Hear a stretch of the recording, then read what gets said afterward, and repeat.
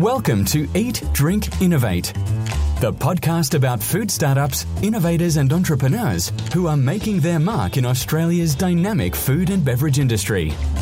The future of food is happening here. Come join Susie White at the table to eat, drink and innovate. Aha! Hi everyone, I'm Susie White, a product innovation coach, author and podcaster in the food and beverage industry from Melbourne, Australia. Today I'm talking with Francisco Caffarina. He's the co-founder with Michael Harder of Sproutstack. It's an indoor farming business that's set to revolutionise the way fresh produce is grown and distributed in Sydney. In this episode, you'll hear how Francisco and Michael are driven to overcome the challenges of weather disruption, climate change, and food miles that face traditional crop growers. Their combined skill sets in agricultural science, electrical installation and construction made an ideal partnership to launch their ag tech startup, Sproutstack. Together, they created an indoor farm in used shipping containers and filled them with vertical stacks of hydroponic trays. These containers create a climate-controlled environment in which their microcrops can be watered, nurtured, and regulated using integrated computer technology. As a result, Sproutstack farms can be set up and relocated in highly populated urban areas like Metro Sydney, so that fresh produce is grown locally and close to its end users. And in the aftertaste section, I share the 10 different ways you could be more innovative in your own business. So welcome to the podcast today, Francisco. Hi, Susie. Great to be talking to you today. Great. It's always helpful to set the scene first for our listeners. I'd love to know that moment that you started Sproutstack and maybe tell us a little bit about what you did before. Was there a moment of inspiration? Was it an idea you always had? Were you always a farmer? Tell us about that very first startup stage. Absolutely. So I guess that there wasn't that light bulb moment with me thinking about how am I going to start this company, rather than being ideas and experiences that I've had throughout the years in my time working in agriculture. So I'm an agronomist, an engineer by trade, and I've spent a long time working in related to ag.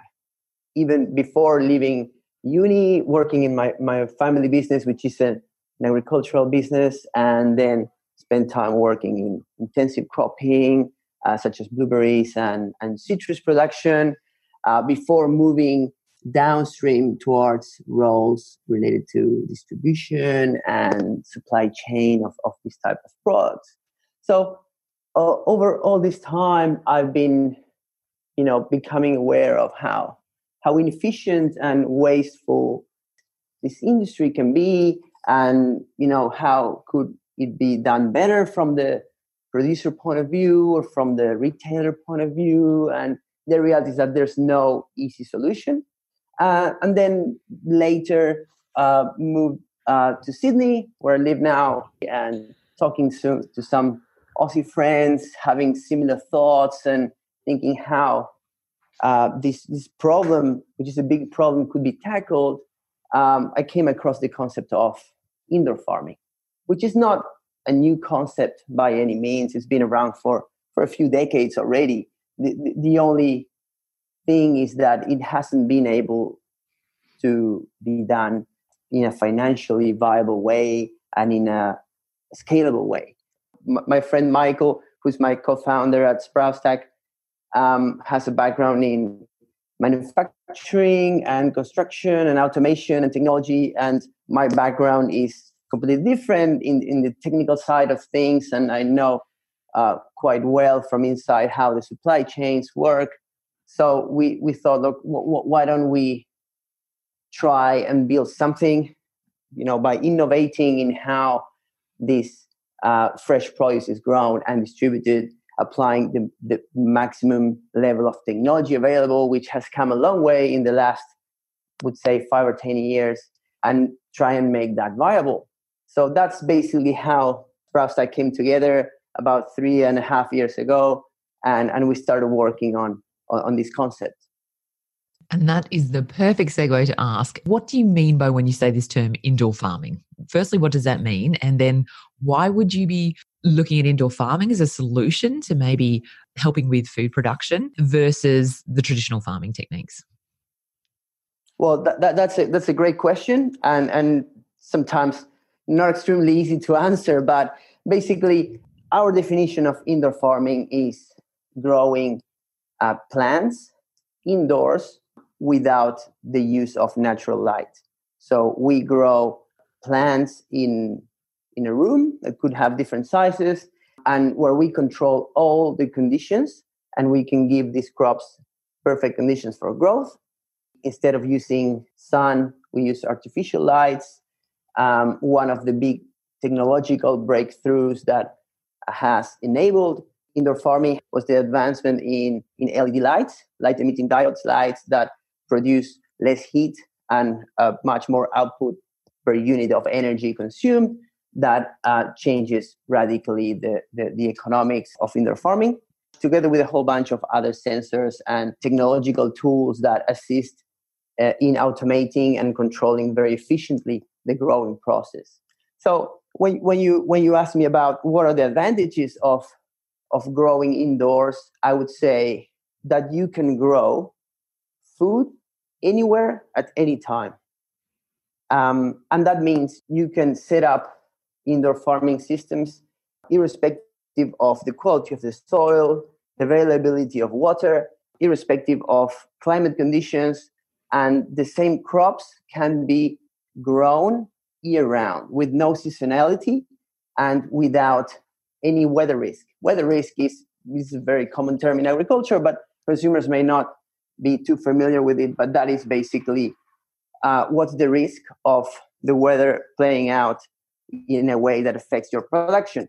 Too much rain, too little rain, too much cold, too much heat, a cyclone, a flood, etc. All things that have become a lot worse in the recent years due to the climate crisis. So that is something that is an extra advantage of indoor farming. I apologize because I feel like I did throw you under the bus with that one. It's such a huge question. Yes. I feel like also you've been very modest in the benefits there about indoor farming, because I think a lot of people are hailing it as the future in terms of crop security and sustainability, aren't they? Because it's a means of producing food that has less of an impact on the environment simply because it's an internal space, it's close to urban centres usually, you've got less food miles, it's more efficient use of energy, the food can be more natural, there's less use of pesticides. So there's just sort of a lot of benefits, it seems, around indoor farming. Let's talk about the moment when you and Michael got together and made this a reality. I mean, it's a pretty big leap from saying we kind of work for other companies and we work in this space to we're going to start a business up ourselves in an indoor farm. How did you even know what to do first? Well, that's exactly how you said. It's a big change. It opens up a world of thoughts as how do you approach this process. The way we did was basically the combination, because we have different backgrounds and different skill sets. We kind of went in two different ways, always working as a team. But my approach was to research, do tons of research. And that's something that I would recommend to anyone looking at starting any company, is do research, because a lot of the information is out there. You just have to find it and process it in a way that makes sense to you. And that will save you an awful lot of time and mistakes and money at the end of the day. While at the same time, Michael started experimenting with, okay, how are we going to build this? How is this going to work? What's the most efficient way of doing it? How do we get more plants in the same space? Because that would increase our output. And kicking off the trials and the what we call it R&D, it's different than perhaps other startups that can test things quicker. We still have to respect the biological cycles. And if we want to try something with radish crop, we still have to do the full radish cycle and get to the results and test the quality and test what the output was and only then come to any sort of conclusions. Let's dive into that, because I can imagine there's many different ways you could have executed an indoor farm, and I'm particularly interested in yours. Am I right in thinking you decided to use repurposed shipping containers? And could you walk us through what one of your indoor farm looks like? Yes. So our farms are based in shipping containers, which are repurposed. After a number of years, the maritime companies have to, recycle them, and we are one of the few people that buy them. Why we decided to go with shipping containers was that they are a very readily available structure that comes already insulated, and it's standardized for manipulation and transportation. That gives us a whole bunch of benefits. Like now, for example, where we are in the process of moving from one warehouse to another one. So we just pick up the farms, put them on a track, and ship them to a new location. That is a great benefit to have, and makes our lives a lot easier, where we can do that without even affecting our production capabilities. But also, shipping containers gives us the ability to grow in a modular way, in the sense that we have one. Once we build that, goes into production, we sell that produce. Once that is fully sold, we build the next one. So financially and from a risk point of view, it's a very efficient way of deploying our very limited capital, I would say. So that has really worked for us. And if I was to walk down, is it literally stacks upon stacks of plants? Is that how you lay it out inside the container? Yes, exactly that. So it's basically, there's a hallway in the center, and there's pretty big shelves on both sides that stack in 6 layers. And at any point in time, we can have up to 10,000 plants growing in different stages of the cycle. And all that is climate controlled. Both temperature, humidity, and CO2 levels are tracked and controlled.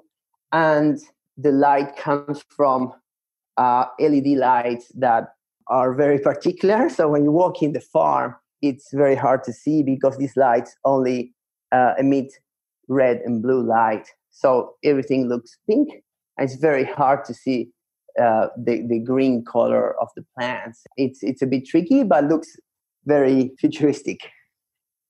And let's talk about the plants themselves then. So how did you decide or know what to grow? And you talked about this a little bit earlier, about you waiting for the radish cycle and the growth and seeing would the crop grow. How did you decide what to grow, and did you work out what would work well and what didn't work so well? Well, we are in that process. And to be honest, Susie, I don't think that process will ever be finished, right? There's a lot of experimentation and coming up with the crops that we think that are not grown efficiently in the current market, and then going back to our clients and getting their feedback, and then refining whether that is, something specific with the quality, or they want it a little bit bigger, a little bit smaller, or they want a different variety, or there's just not interest for that. So even though there's a lot of research going beforehand, then there is a feedback loop that we have to go through a few times and get that. And we do rely a lot on our partners and distributors.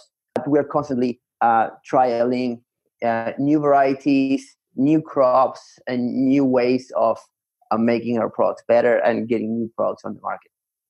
As you say, it does rely on the crop and how well it grows, but also, of course, what your clients want and what they can use. Looking at your website, you seem to specialize at the moment in produce like wheatgrass and microgreens, and you have something called a living salad. Tell me about the living salad.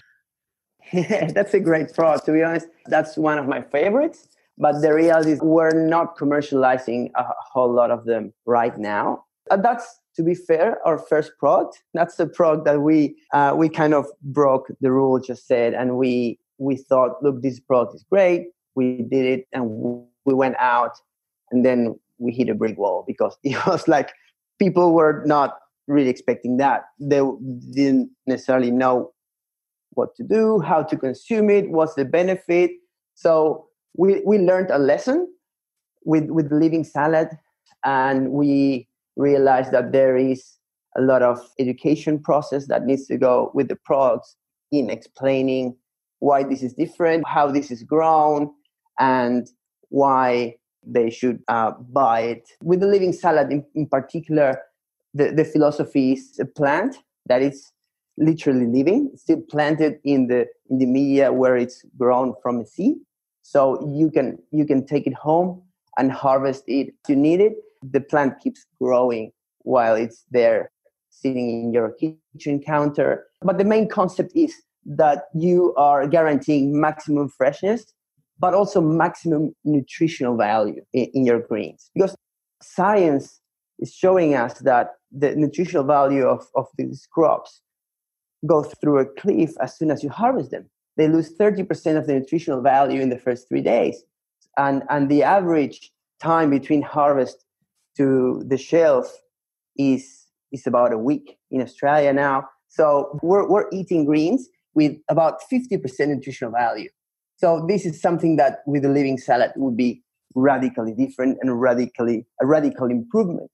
But it needs to be properly communicated, and it takes perhaps times for consumers to appreciate and adopt these kind of products that are so different to anything available out there. So we might, reintroduce it or remarket it again in the future. But, for the time being, it's there. It's still some sort of flagship product, but it's not the biggest one for us right now. It's time for a quick break now to thank our sponsor. When we come back, hear how Francisco from SproutStack leverages technology to efficiently run their ag tech startup. I'd like to say a quick thanks to today's sponsor who helped make this podcast possible, the Monash Food Innovation Centre. They can help you fast track and de-risk your new products in the Australian market or export markets like China. Did you know that only 1 in 10 food and beverage products survive the first year of launch?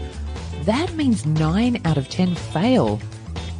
If you'd like to be one of those businesses that gets it right, then the Monash Food Innovation Centre can help. It has cutting-edge technologies, product development services, and runs capability workshops to upskill business owners and employees in the art and science of food innovation. Whether you're a food startup or a large corporation, check them out at www.foodinnovationcentre.com and see how they can help grow your business through innovation. Welcome back. We've heard how Francisco and Michael from SproutStack broke the rules on conventional farming by creating a hydroponic farm inside a shipping container. And so I asked Francisco just how important was integrated technology in running their business efficiently. Oh, it's absolutely critical, I would say. Technology is the single thing that makes the biggest difference in our operation. If we didn't have some of the technological tools that we use, we wouldn't be able to operate efficiently.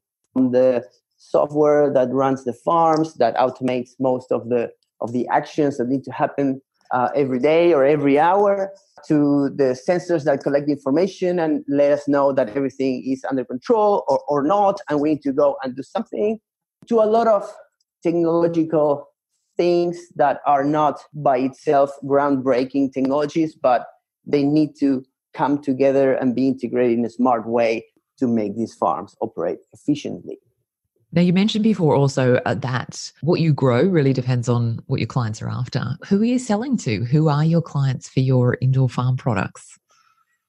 I think that middle-aged to young people seeking for healthy options and convenient options, everyone is very interested in sourcing local food that comes from as close as possible to where they live, which is a way of having access to fresher product, healthier product, but also supporting the local economies and the local communities.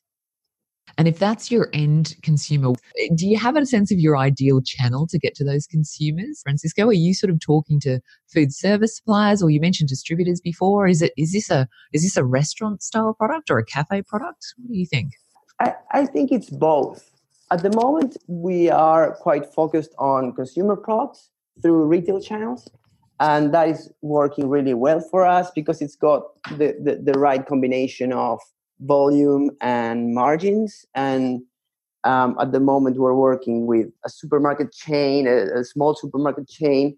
But I do think that there is demand for our products from food service channels. And that is something that we did a little bit of in the early days. We went direct to restaurants, and we did, at some point, we were supplying some 10 local restaurants in our area. And that was great. Getting that first-hand feedback has been very valuable for us, but it was a nightmare servicing the restaurants that were texting us orders in the middle of the night and then complaining about some products that we may not have on stock. So it was a nightmare to, service them, fulfill those orders, and the logistics was crazy. Delivering relatively small value orders and driving around, it was very time consuming. But we wouldn't do that necessarily again in the same way. I think there is, given the feedback that we've had, I think there is a value proposition, but we would do it through a distributor. Was it at that stage when you tried that with the local restaurants or cafes, was that you and Michael actually having to hand deliver and fulfill those orders? Yeah, a lot of that was the two of us. And we always had a little bit of help, but it's always been a very, very small team. Even today, it's a small team. So we're all very, very much hands-on. And let's talk about the retail supermarket chain then. Is that again a statewide or a local distributional, or have you gone national with that? No, we haven't. So I guess part of the philosophy of Sprouts is that it's locally grown. And that's one of the things that where we think that most of the value resides. And we thought that, look, Sydney's for the time being big enough for us. We think we still have a long way to go here. And eventually we would take our expansion on a city by city basis where, we could have farms deployed in different cities, supplying always locally, rather than having one big farm in Sydney and then shipping to Melbourne or Brisbane, because that's exactly what we're trying to not do, right? We're trying to avoid. Absolutely. You make it sound so easy. We got distribution and supermarket chain, but I'm imagining that would have been a tricky selling, because there are some pretty big salad producers already in Australia, and some of them also have quite strong agreements to be the private label salad providers also for the supermarket chains. What was sort of your conversation like, and how did you manage to convince those retailers that your offer was sufficiently different? Well, that's a good point, and it was definitely not easy. It was very hard, but it was also groundbreaking for us to get that agreement in place. I guess what made the difference was to bring these people into our farm and show them how we grow it, how different it is, explain the differences, and that's something that really made the difference, because it makes people believe in the product beyond just looking at the package or the price or the margin. A lot of the conversations are very driven by the economics of the product, and we need to find a way of removing that conversation and kicking that to the last minute. But initially is, look, this is how we grow our product. These are all the advantages. These are all the differences. And that is what made us get this distribution contract. I just love that approach too, Francisco, because you're right. Most people, front up to the buyers, they go into their office, they take their products, they say, try them. Oh, it tastes good. You should range it because of these reasons. But actually, I really love that approach of, this is a bigger issue that we're solving here than the taste of the product in this pack in front of you. Come back into our business and let us show you the philosophy, the technology, the benefits that we're driving that will really transform how farming is done in the future. So yeah, I really like that approach of getting them into your business rather than the other way around. And that's what I would really like to do with every single customer that we have or potential customer. I think that our product is all about the story that it has behind and communicating why this is different. Because if you don't, it's just the same as the product next to it in the shelf. And we need to find a way of getting that story to the clients and the potential clients and everyone to understand why is this different and new. And it's funny you should say that about that awareness and how do you communicate? Because I did see your business featured on the SBS Small Business Secrets show. Tell me how that came about. They reached out to us at the back of some other media that we had, which we've never been very active on media, to be honest. We've been probably because of our backgrounds. But they reached out and said, hey, we really like what you're doing. We think it's very interesting to communicate. And we're running this edition on small businesses that are highly innovative and that could make an impact. We thought it was a great idea. So we did a piece with them. And again, the repercussion after that was huge. You know, people reaching out from schools who wanted to tour the farms and learn, and which we did. And it's incredible. I think we that's something definitely want to be active. You know, it's one of the other areas where we think that Sprouts like or this technology broadly can make an impact. When that is, you know, education and teaching kids where food comes from and how that is done. I think that's something that can help kids develop an interest in agriculture. So we've been doing a bit of that. As you said, I can imagine you're so busy running the farms, you know, making sure the crops are working, managing the technology. That piece of communication and promotion is another whole piece of work. Is that a future focus for you, or have you got someone on board to help you with that now? Totally. And funny you mentioned, but that's one of the latest hires that we've done. Someone with a background in advertising, communication, and PR that's going to really drive that part of our business going forward. So yes, it's definitely a focus. We think there's a lot of work to do. And it's definitely something we've been kind of neglecting, or we knew we had to do, but we were always postponing. But I think the time is definitely now. Particularly because your business, as you said, would benefit so much from telling the story. Now, you touched on a little bit earlier about, you know, you're state-based now and it's not about just shipping across the rest of Australia. What's your end vision for the business, Francisco? Sort of how high is up, do you think, for Sproutsstack? Well, when it comes to vision and where do we see or where we would like to see ourselves in 5 or 7 or 10 years, we would like to be a really strong brand leading the fresh produce segment, but specifically with locally grown fresh produce and sustainably grown fresh produce, which is what we do and what we think is the big differentiator. I think there's a very attractive opportunity overseas, and it's a business that could be relatively easily scaled outside, being shipping container based or not, because of these macro trends are very clear in some places of Asia where they got huge cities that are growing. They don't have access to good quality land or water or sometimes even good quality air. And they have to import a huge proportion of the food they consume. So in those kind of situations, I think there's a really strong business case for indoor farming. So that would be the long-term goal, to be able to supply firstly Australia-wide, but eventually international as well. I think that's a really interesting point, you're right, because we are a bit spoilt with our land mass and quality in Australia, but there is a lot of high density urban areas, particularly overseas. Did I read that 1 container is equivalent to the same as 2 acres of crops? It's perfectly suited for those high density living situations. Yes.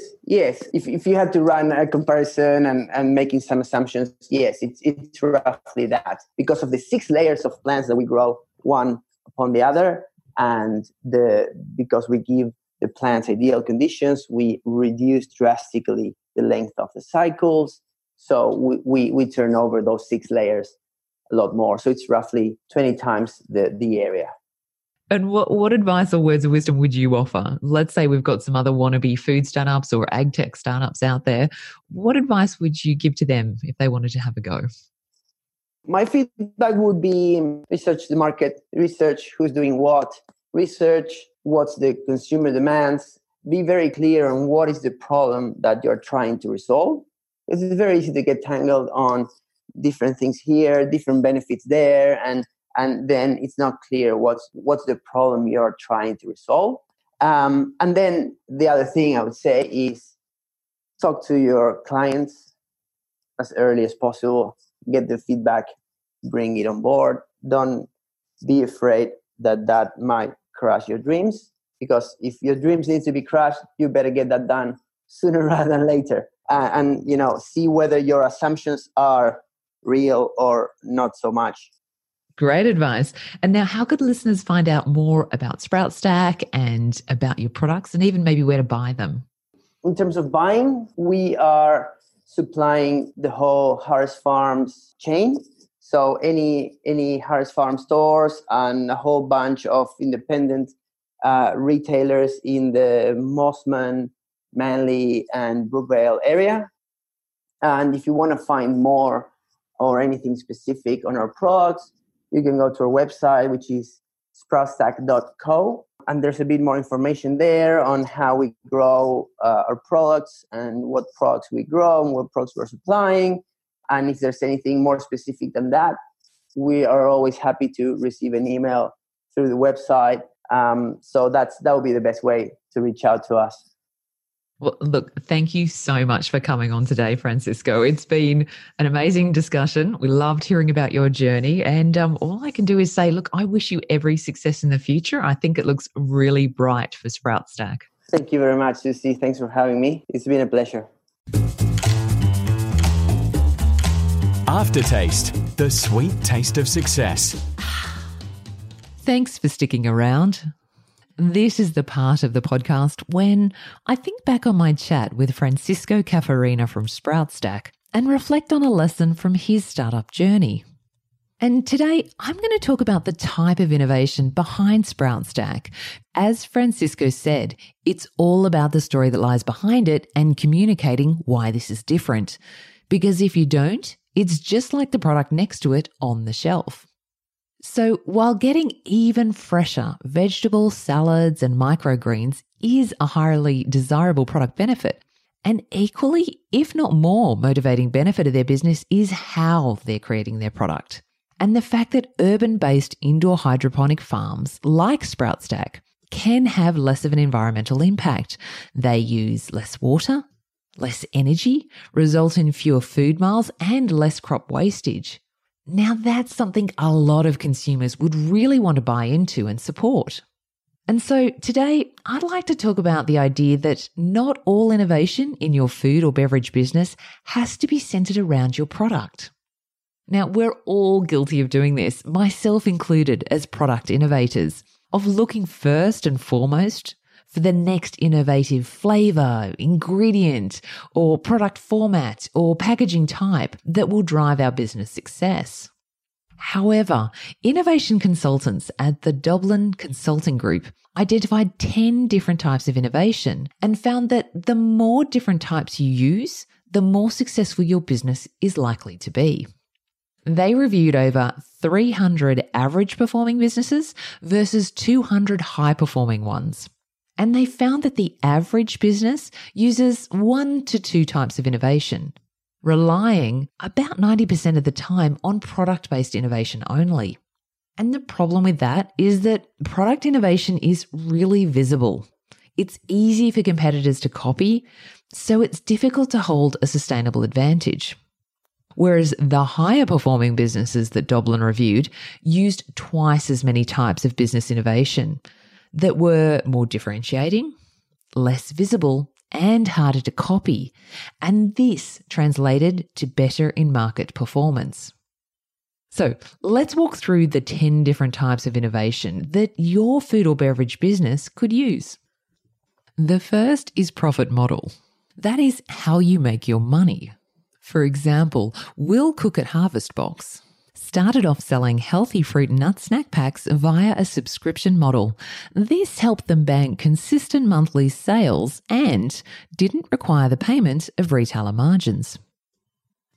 The second type of innovation is network, and that's how you join with others to create value. For example, Gelato Messina runs trendy, premium and gourmet gelato stores across Australia. And they've done successful collaborations with more mainstream grocery brands like Peter's Drumstick and Arnott's Tim Tams. These have increased the awareness and consumption for Messina of their retail stores, while also providing gourmet and contemporary brand cues to the grocery brands they work with. The third type of innovation is structure, and that's how you might align your talent or your assets across your business.